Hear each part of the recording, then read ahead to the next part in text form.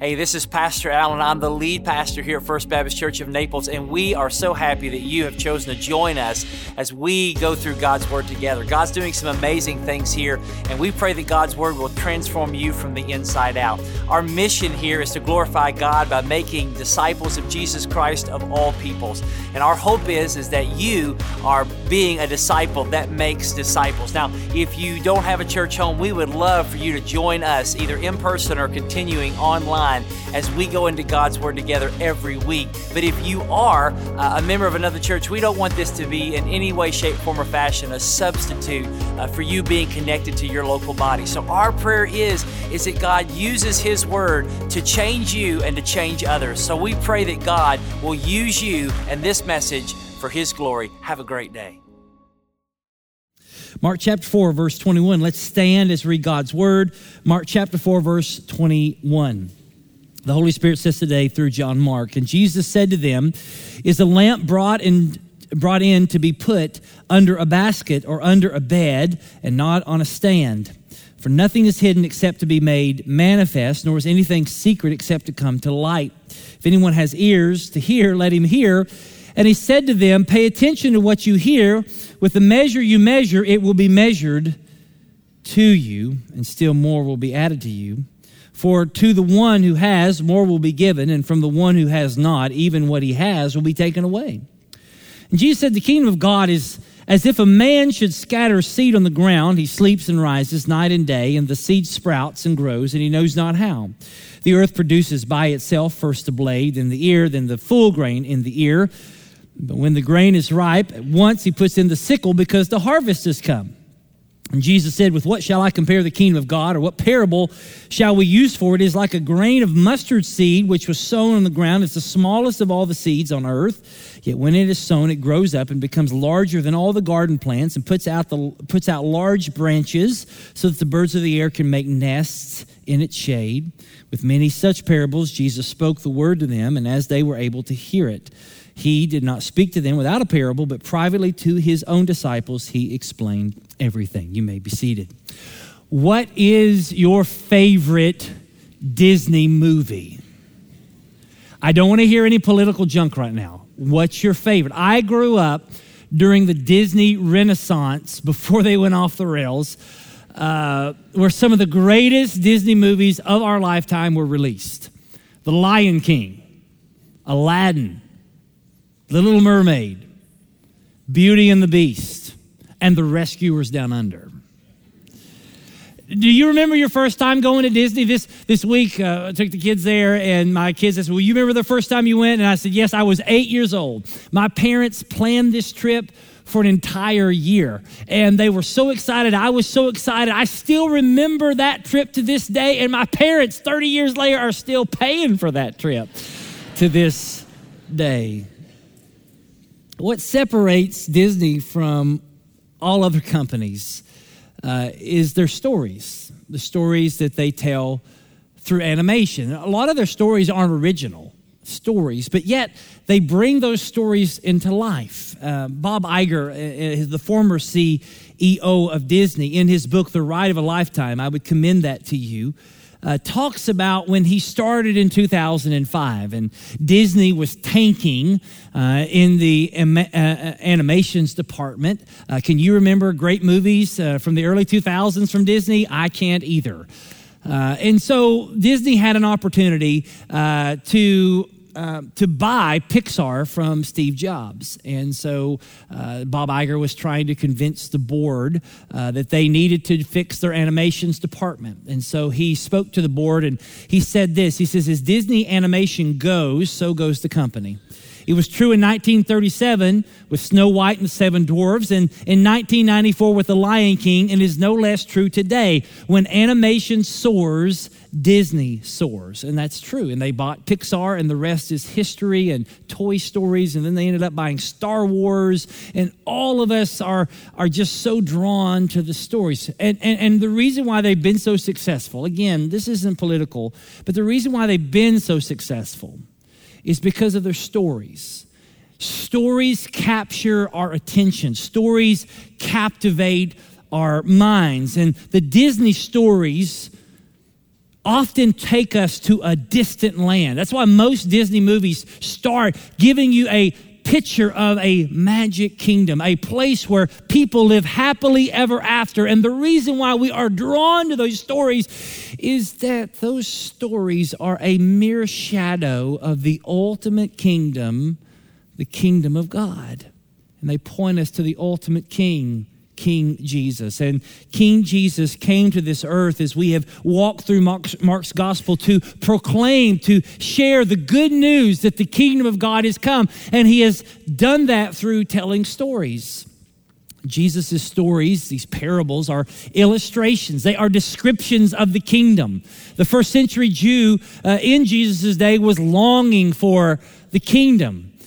Because they were under Roman tyranny and they were living under oppression, and they longed for a kingdom to come. They were looking for a king to return, to expand the kingdom and to bring prosperity to God's people and to put down their enemies. And so Jesus comes, and his message that a kingdom was coming was captivating in their hearts. And he showed them through his miracles the inbreaking of the kingdom on earth. And thousands of people were clamoring just to hear Jesus and see Jesus and to experience Jesus. And yet, as Jesus spoke about the kingdom, what he said wasn't exactly what they expected. It was pretty confusing. The kingdom of God is like a man sowing seeds, and the kingdom of God's like a lamp. The kingdom of God's like a mustard seed. And what Jesus is doing is, rather than giving us a succinct definition of the kingdom, he was giving us a picture, a story, an illustration to describe the kingdom. Why? Because some things are just too big to define with one sentence. It would be like you defining your relationship with your spouse. It cannot just be defined in one sentence. It's often through multiple words and multiple stories to describe the love of your spouse. And so Jesus here is describing the kingdom, and he does it through these stories, these parables, these earthly stories with heavenly meanings. And so Jesus is going to continue to teach us in parables. And so in these parables, what we're going to see is an upside down kingdom. And this upside down kingdom is going to tell us that it's not about what you get, but it's about what you use. It's going to tell us it's not about what you do, but who you work for. And it's not just what you see, but how you see it. And we're going to see this in these parables. So let's unpack that. Number one, the kingdom is not just what you get, but it's what you use. Verse 21, is a lamp brought into be put under a basket or under a bed. This would have been unheard of, but this was also a part of daily, ordinary life. I mean, Jesus here was describing the light switch and the light bulb for us today, something that everyone in that day used as a common, normal thing. Oil lamps was something that when Jesus says this question, it was somewhat rhetorical. Do you put a lamp out?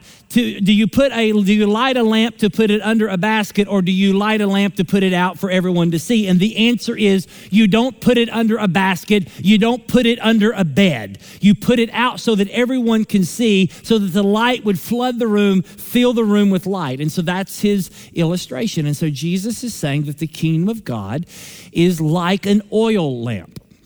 That is, it's not some hidden secret society. It's not some sort of Gnostic cult. It is a good news message that is meant to go out into the streets. It's not a secret to be hidden, but a story to be shared. And so he continues in verse 22 by talking about that nothing is hidden except to be made manifest. This is a proverb in Jesus' day, that those things that we think are hidden are going to be revealed. That which is once concealed is going to be revealed. And what reveals it, it's the light of the kingdom. And it's been said, you probably heard this, that sunlight is the best antiseptic. Well, just as that proverb is used in our day, so this proverb was used in Jesus' day. But what he's saying here is that the light of the kingdom reveals hidden things and exposes dark things. And so it reveals the children of light and it reveals the children of darkness. It takes things that have been hidden forever, the truths of God, and reveals them so people can see. And so Jesus says the kingdom is not something, the stories of the kingdom, the gospel of the kingdom is not something that you hide, but it's something that you share. And so verse 23, he says, if anyone has ears, let him hear. If you can hear me, if you can understand me, listen up. And so there he switches gears, and now he goes to another parable in verse 24 in which he says, pay attention to what you hear. That is, here's your warning. And here's what he says. He says, with the measure you use, it will be measured to you. Now, accidentally, when I was reading that text, I said what the literal in the Greek said, which is this: the measure that you measure will be measured against you, or will be measured. And so what does he mean? He talks about lights. Now he's talking about a measure. Well, we're listening like, well, what does that have to do? Measure was a term in the marketplace, which basically was a scale, and it was you put stuff in the scale and it would determine the value of the product. And so the best way I can illustrate this is through going to Publix.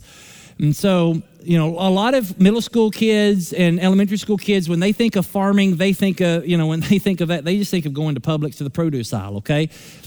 And so you go into Publix and you get bananas and you get apples. And then one of my favorite things to get, which is so crazy expensive, are cherries. Anybody like cherries when you go there? I love them. But they're like $100 a pound. And so you get a bag and you put them in the scale and you see, is it 1 pound, 2 pound, 3 pound, et cetera. And then how much it weighs is how much it's valued. And so what he's saying here is the value that you put on what you hear tells a lot about you. The measure that you measure will be measured to you. And so the value you put on the gospel and the good news of the gospel and the amount that you share of what you know is going to be ultimately what matters. And so he kind of illustrates this further in verse 22. Verse 25, he says, to the one who has, more will be given.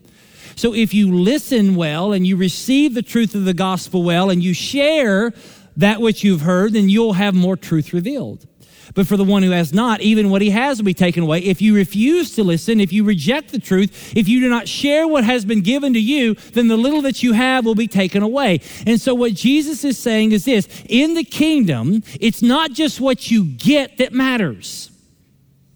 It's what you use of what you have received that matters. It's how much you give out. Like so many of us you come to church and we're so enthralled with ourselves by how much we know about God and how much we know about God's word. And we have degrees. Some of you maybe have gone to seminary and you have more degrees than a thermometer and when it comes to seminary. And you have all this head knowledge and you've had all these experiences. And Jesus is saying, that's great, but what good is it if you have all this stuff if you're not giving it out? See, in the kingdom, you're going to be judged not by what you've received, but what you give. See, the more you give out to others, Jesus is saying, the more you will receive to give out.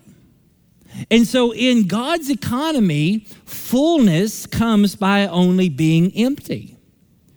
Hoarders have less and givers have more. So when it comes to knowledge, your knowledge of the kingdom comes and grows by giving the knowledge you have away. Isn't that something? Think about it. That seems kind of oxymoron. It seems weird. I give and I get more. In our culture, our American culture, our consumeristic culture, here's the motto of our day: get all you can all you get, and sit on the can. And then poison the rest. Well, in the upside down kingdom, it is give all you can. Because the way to fullness in God's economy is through emptying yourself. And so Jesus is saying those who share have more to share, and those who don't share end up having less to share. Now, this is counterintuitive because our culture is all geared about getting more and more and more. But we can see this played out, I think, in two arenas. One arena we see this played out in practical life is just through interpersonal relationships with other people. And so if you look to someone else to meet all of your needs, to fulfill all of your desires, then here's what you're going to find. If you're looking for that, you will not get your needs met because no one can meet all your needs. So if you enter into a relationship with someone just so you can get from them, you're going to end up getting nothing that you really want, and really it's not going to work out. But if you enter into a relationship in which you are looking not for what you can get out of that relationship, but what you can give to that relationship and to that person, you will find satisfaction and fulfillment. You know, we're seeing that played out here in our church. The more, you realize that in the past week and a half, the past 10 days, we have mobilized more volunteers than often we do in an entire year. We've been able to do in the past 10 days, we have mobilized almost 2,500 people to go out and literally be the hands and feet of Jesus. And I've never met anyone who went out serving and genuinely served, come back upset because they served. They all come back excited and fulfilled because when they look beyond themselves and look to what they could give someone else, they found joy. That's what Jesus is saying. It's an upside down kingdom.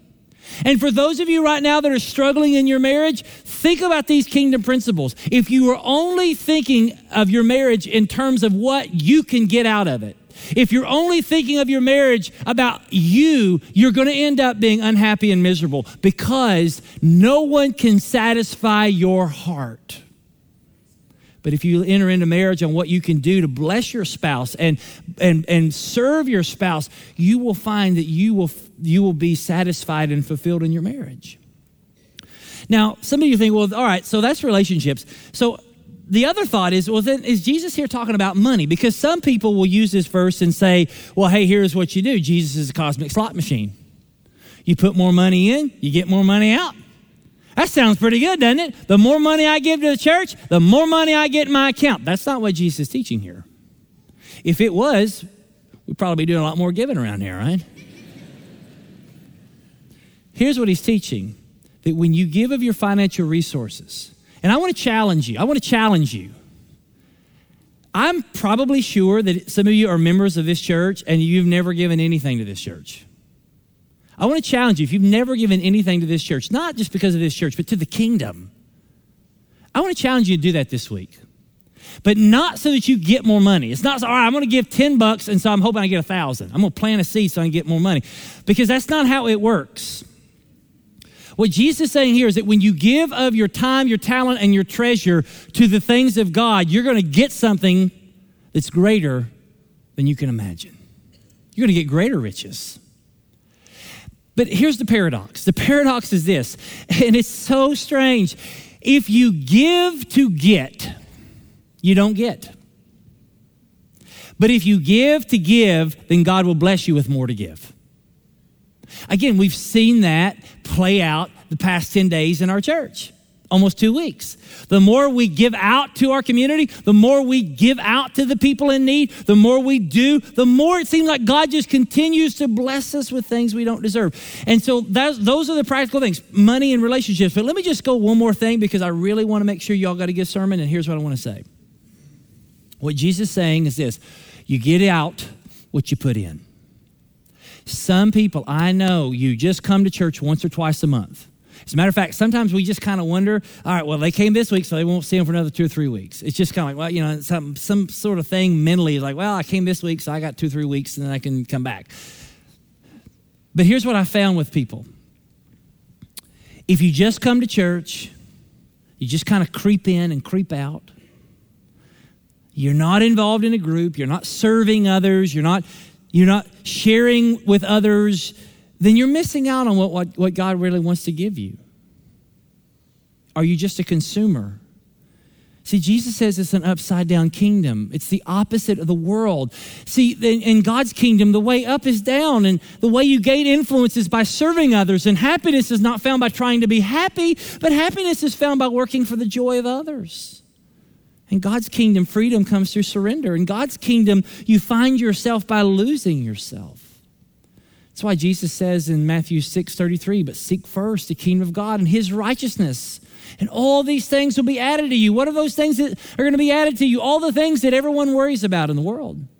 All the things that you worry about.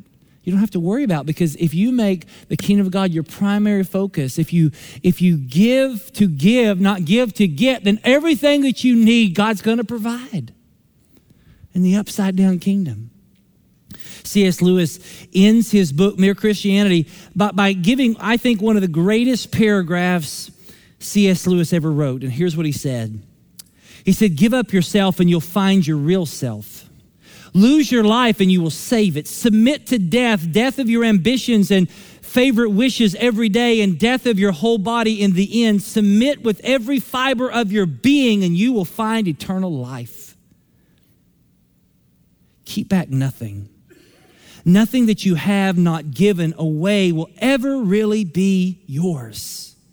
Nothing in you that has not died will ever be raised from the dead.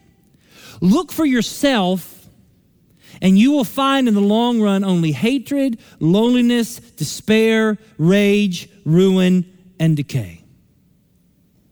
But look for Christ, and you'll find him, and with him, everything else thrown in. Do you see it? Upside down kingdom. The kingdom of God is not about what you get, but about what you use of what you've received. Number two, the kingdom is not just what you do, but who you work for. Verse 26, the kingdom of God is like a man, as if a man scattered seed on the ground. So now he's going back to farming. So you have a farmer, plants seeds in the soil, goes to bed, gets up in the morning, goes to bed, gets up in the morning, and in time, those seeds begin to sprout. Those sprouts begin to create plants. Those plants end up bearing fruit. And this happens. And what I love about this is Jesus says he knows not how.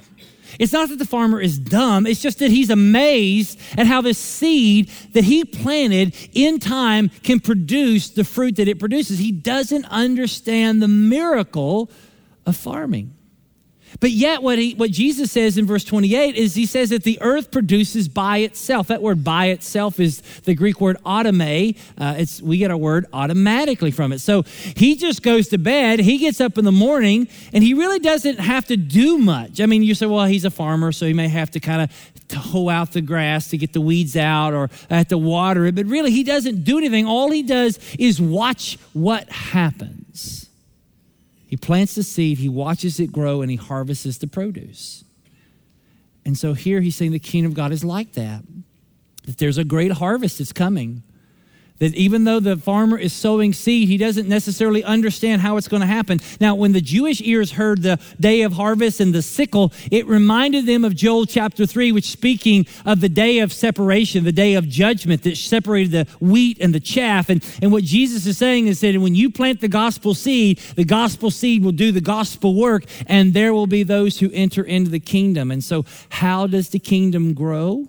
How do people come into the kingdom? Jesus is teaching through this parable. People enter into the kingdom, and the kingdom grows not because of the hard work or the ingenuity of the farmer.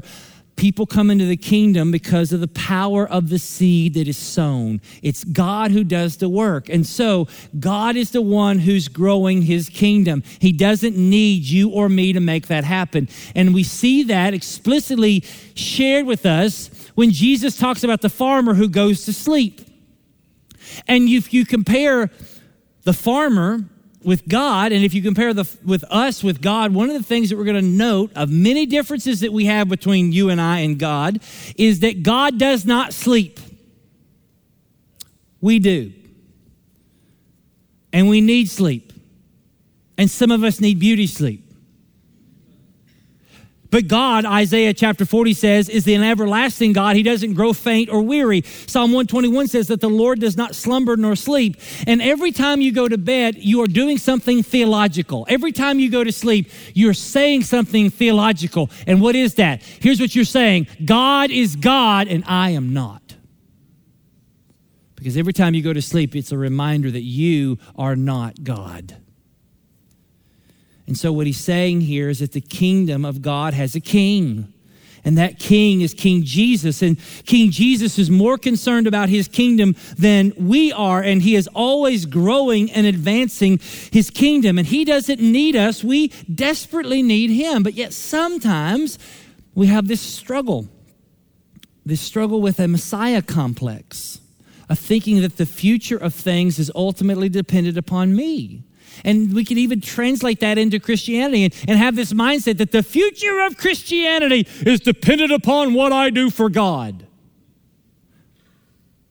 Well, listen, we don't grow God's kingdom. As a matter of fact, George Ladd, who wrote extensively in the 20th century about the kingdom of God, and I can't give this quote verbatim, but basically he says, when you read what God's word says about the kingdom of God, we enter into the kingdom, we enjoy the kingdom, we live in the light of the kingdom, we experience the kingdom, we are part of the kingdom, but the one verbs that you will not find ever in the New Testament is that we grow the kingdom, build the kingdom, or even advance the kingdom, because that's God's job. And so we only get the privilege of joining him in his kingdom work. You know, sometimes churches can idolize gifted people in the church. And so sometimes we can idolize pastors, we can idolize staff members, we can idolize group leaders, we can idolize workers or servants in the church. And that's something that's not new, but what you have to understand is that everybody that's a part of any leadership organization in this church, we're all replaceable. Every one of us, because this isn't the pastor's church, this isn't the staff's church, this isn't the deacon's church, this is the Lord's church.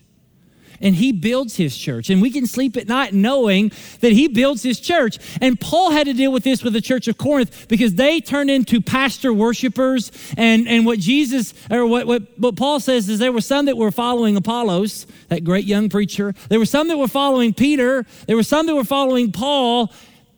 But here's what Paul says about that. He says, in 1 Corinthians 3:7, he says, so neither he who plants nor he who waters is anything, but only God who gives the growth. The only one that matters is God who gives the growth, right? So what does that mean to all of us in this room is that God is not after our greatness, he is after our faithfulness. See, the people of Israel in Jesus' day expected God's kingdom to come as a result of their hard work and effort. They didn't realize is that it was only through God's effort. See, God is not looking for spectacular farmers, but he's looking for people who obediently, patiently, faithfully do their job and leave the consequences to God. See, this parable reminds us that the power is not found in the soil. The power is not found in the sower. The power is found in the seed of the gospel. And our job, every Christian in this room, your responsibility is to be like that farmer and spread the seed of the gospel, but yet let the seed do its work and trust the results to God. You know, when I was a kid, my parents wanted to teach me how to do a garden. And so we bought green bean things, plants, and tomato seeds, and we bought green bean. As you can tell, they did a great job, right? We bought tomato seeds, and so we were going to plant from seed tomatoes to create plants so that you have tomatoes, or as we'd say in Kentucky, maters. Amen? Amen. If you ever listen, he who hears, let him hear, or she. Have you ever had white bread, tomato, and mayonnaise?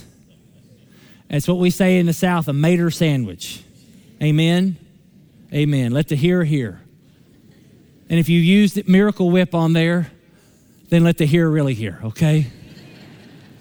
I don't know why I told you that, but I did. So anyway, so we were planting seeds, and my parents wanted to teach me, so we got this little pot and potting soil, and we put the seeds in there, and we put a little water on there. My dad says, just wait, something will grow, just wait, be patient. And so the next day I came out, there was nothing, just dirt. Came out the next day, nothing, dirt. So I thought, well, you know what, my dad watered it. Maybe that'll be the trick. And so I got one of those big pitchers of water. You remember like when you used to make Kool-Aid in the house? Big old pitchers of water. So I filled it all the way to the brim and poured it into that little pot with potting soil and those seeds.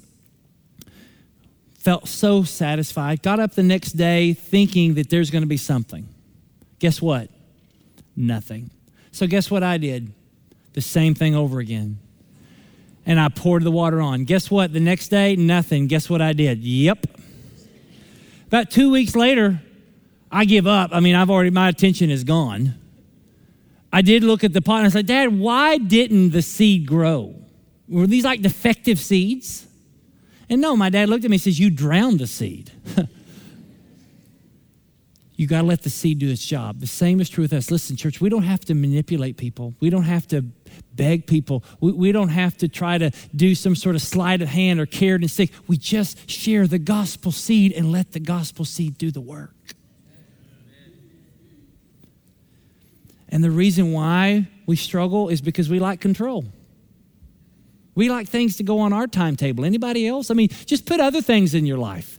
I mean, how many of you think in your mind, well, if it's going to be, it's up to me, and I want my will done on earth, and I want it all to be about my timing because my timing is better. But the kingdom of God is ultimately about obeying the king and leaving the consequences to him. Third thing we see here is that the kingdom is not just what you see, but how you see it. Here we have this parable in verse 30. He says, what should we compare the kingdom? It's like a grain of mustard seed. Now, this isn't like, don't think like you go to like mustard. This is a particular plant, a mustard plant. I know that's confusing, but this is not a mustard plant. Or mustard like you get like out of your refrigerator mustard. This is a little seed, but this is one of the itty bitty teeny weeny seeds. And yet, Jesus says it grows to be one of the largest plants.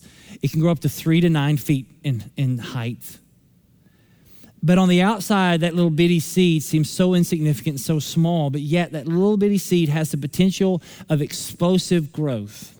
Why does Jesus tell us that? Because the popular view of the kingdom in Jesus' day was that when the kingdom of God comes on the earth, it's going to be instant, it's going to be huge, it's going to be shocking, it's going to be epic, and it's going to be exciting. But Jesus says that the kingdom is modest at the beginning, culminating in an astonishing, glorious ending. And so Jesus is saying, listen, don't underestimate how the kingdom starts.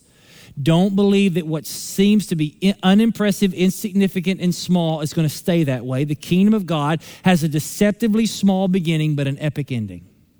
What does that teach to us today? It teaches us this: we should not despise the small things. See, in our culture, we want everything to be big. We want hype. We want momentum. We think bigger is bigger. We want speed and size and success. But God's kingdom often starts small and simple. Do you realize that some of the greatest movements of God and some of the greatest churches in the world started with small, humble beginnings? A husband and wife praying, a couple of families gathering. Do you know that in 1945, in the spring of 1945, a guy named Joe Engle and his wife and his young son left their church in Bloomfield, New Jersey, and moved all the way down to Naples, Florida to plant a new church. Their first meeting in this sleepy fishing village was in a shed behind a grocery store. Could you imagine how many people want to come to the shed? Could you imagine if I just said, hey, we're going to plant a church that's in a shed and no AC? Yeah, it's just probably me and my wife and my kids. And I would probably have an issue with my kids coming, right? They'd be like, I don't know, it's so hot. They met there for a year in the shed, and at the end of the year, they had 24 people attending, and today we have thousands of people who worship every weekend because of Joe Engle and his wife and young son. And I believe the best is yet to come. See, Jesus says that when the seed is sown, it grows up and it grows into a large plant. And this plant is so big that the birds of the air take their nest. Now you're like, what's he have to do with birds? When Jesus says this, the Jewish ears perked because this birds perching in a tree is a quotation of the prophets. The prophets prophesied, Ezekiel and Daniel, namely, that there would be a great tree in the future. And this great tree would connect heaven and earth. It's kind of like Jacob's ladder. It's like a stairway to heaven. And so it would be so huge that the nations of the earth would perch on its branches and its shade. And so what he was talking about was that when the kingdom of God comes, the kingdom of God would connect heaven and earth back together again. See, when God created the world and everything in it, he came down and he literally dwelt among men. And in that moment, there was no sin. And in his presence was the fullness of joy and human flourishing. Like every fairy tale, every happily ever after, every Willy Wonka chocolate bar, all of that pales in comparison to the joy and the fullness that the world experienced in that moment. But when sin entered into the world and Adam and Eve rebelled against their king, God removed man from his presence. And from that came misery and sadness and sorrows and death. And so the kingdom of God is the restoration movement of what was lost and broken by sin. And so Jesus is saying that the kingdom of God is coming in to restore what was lost. And that even though you don't see it, even though it doesn't seem impressive, even though it seems insignificant, it is here, but it's not fully here. But one day when it is fully here, everything sad is going to be untrue. There will be instant access to God. There will be no night. There will be no pain. There'll be no sickness. There'll be no sadness. There'll be no cancer. There'll be no hurricanes. All will be right. All will be well. He will wipe every tear from their eye. He will be their God and we will be his people. And never will we be separated from his love.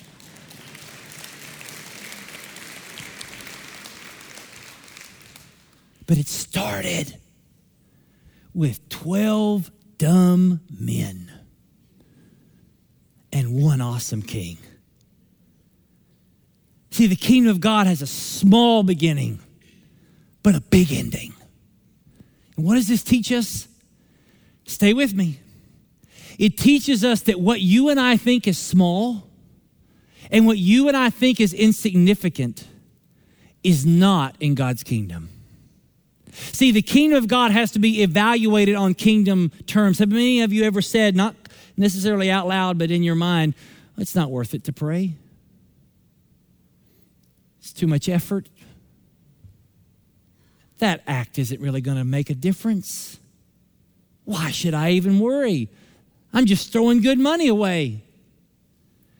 But here's what you have to understand. In the kingdom of God, every prayer that is prayed, every seed that is sown, every person that is reached, every lesson that is taught, every act of service that is given, and every penny that is donated has the power and potential of changing the world for Jesus Christ. Because the kingdom of God has a small beginning, but a huge, big ending. Well, let me end. The Bible says in verse 33 that with such parables, he spoke the word to them as they were able to hear it. In other words, Mark says this is just a sampling of the stories Jesus told. Wouldn't it be awesome to have heard the stories of Jesus? But to the outsider, they were just stories. But to the insider, they were truths that changed lives and destinies. You know, I told you I was at Disney for a couple of days. You know, all throughout the parks, there are these signs that if you don't know about them, then you don't know. But if you know about them, then you know, all right? And they're called hidden Mickeys. And they represent Mickey Mouse. It's kind of a subtle thing that the Imagineers put all throughout the parks, that they're either on the ride or they're in the decor. Some are easier to find than others, but once you've seen one, you can start seeing them everywhere. You know why they put them in the park? The Imagineers put them first in Epcot. The reason why they did that is to remind people who the main character of Disney is. Mickey Mouse. You know the stories, these kingdom stories? Jesus told them, and all of these kingdom stories pointed to the one who told them the stories. Because all the stories were about him. And the way the kingdom grows is by telling the stories about Jesus. I mean, we see that in these parables, that Jesus is the lamp who is the light of the world, who shone in the darkness of our hearts and revealed our need for him. Jesus is the measure who weighs and judges our hearts. The more we value him, the more we get of him.